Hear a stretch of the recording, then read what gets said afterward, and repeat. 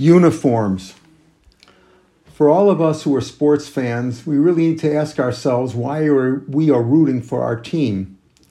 The players jump around from league to league and team to team in order to earn more money, and the teams themselves jump from one city to another city that gives them a better stadium or other financial incentives.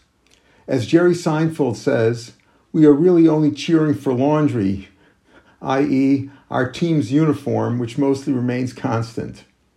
Judaism has rules of modesty in dress for both men and women. Although the Shulchan Aruch may not specify every centimeter of the anatomy that should be hidden from view, most of us via tradition have a pretty good idea of what is proper dress and what is not.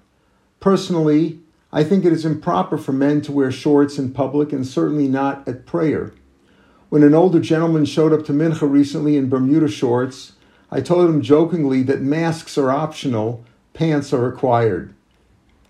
They say don't judge a book by its cover, but certainly one who dresses immodestly is telling you something about themselves. Provocative and revealing clothing indicates lesser adherence to religious norms. Rabbi Riskin writes that his lack of a beard stymied his efforts to teach in Israeli Torah centers. That may be unfair, but if all city rabbis in Israel were bearded and he was not, he was judged accordingly. A knitted kippah tells you that the wearer is not Haredi or Hasidic, and a shtreimel tells you that its owner is not modern Orthodox. Uniforms do reveal something about those who wear them, but not everything. Honesty, loyalty, good character, integrity, and courage cannot be ascertained by clothing or uniforms. For those virtues, you must live with, interact, or do business with the individual.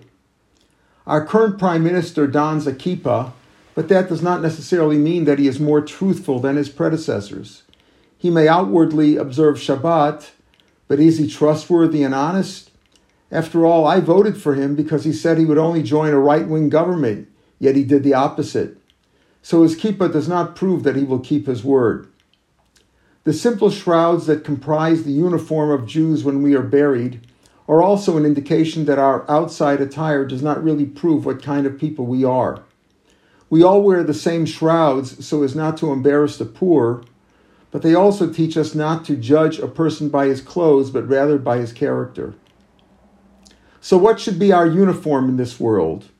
King Solomon teaches us, at all times should your clothes be white and your hair be oiled, in Koheles 9:8. Rashi in Talmud in Shabbos 153a explains, your soul should be pure and innocent. Talmud there offers another explanation.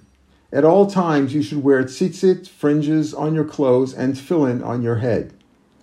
There are many options in clothing, proper options, as long as they are modest.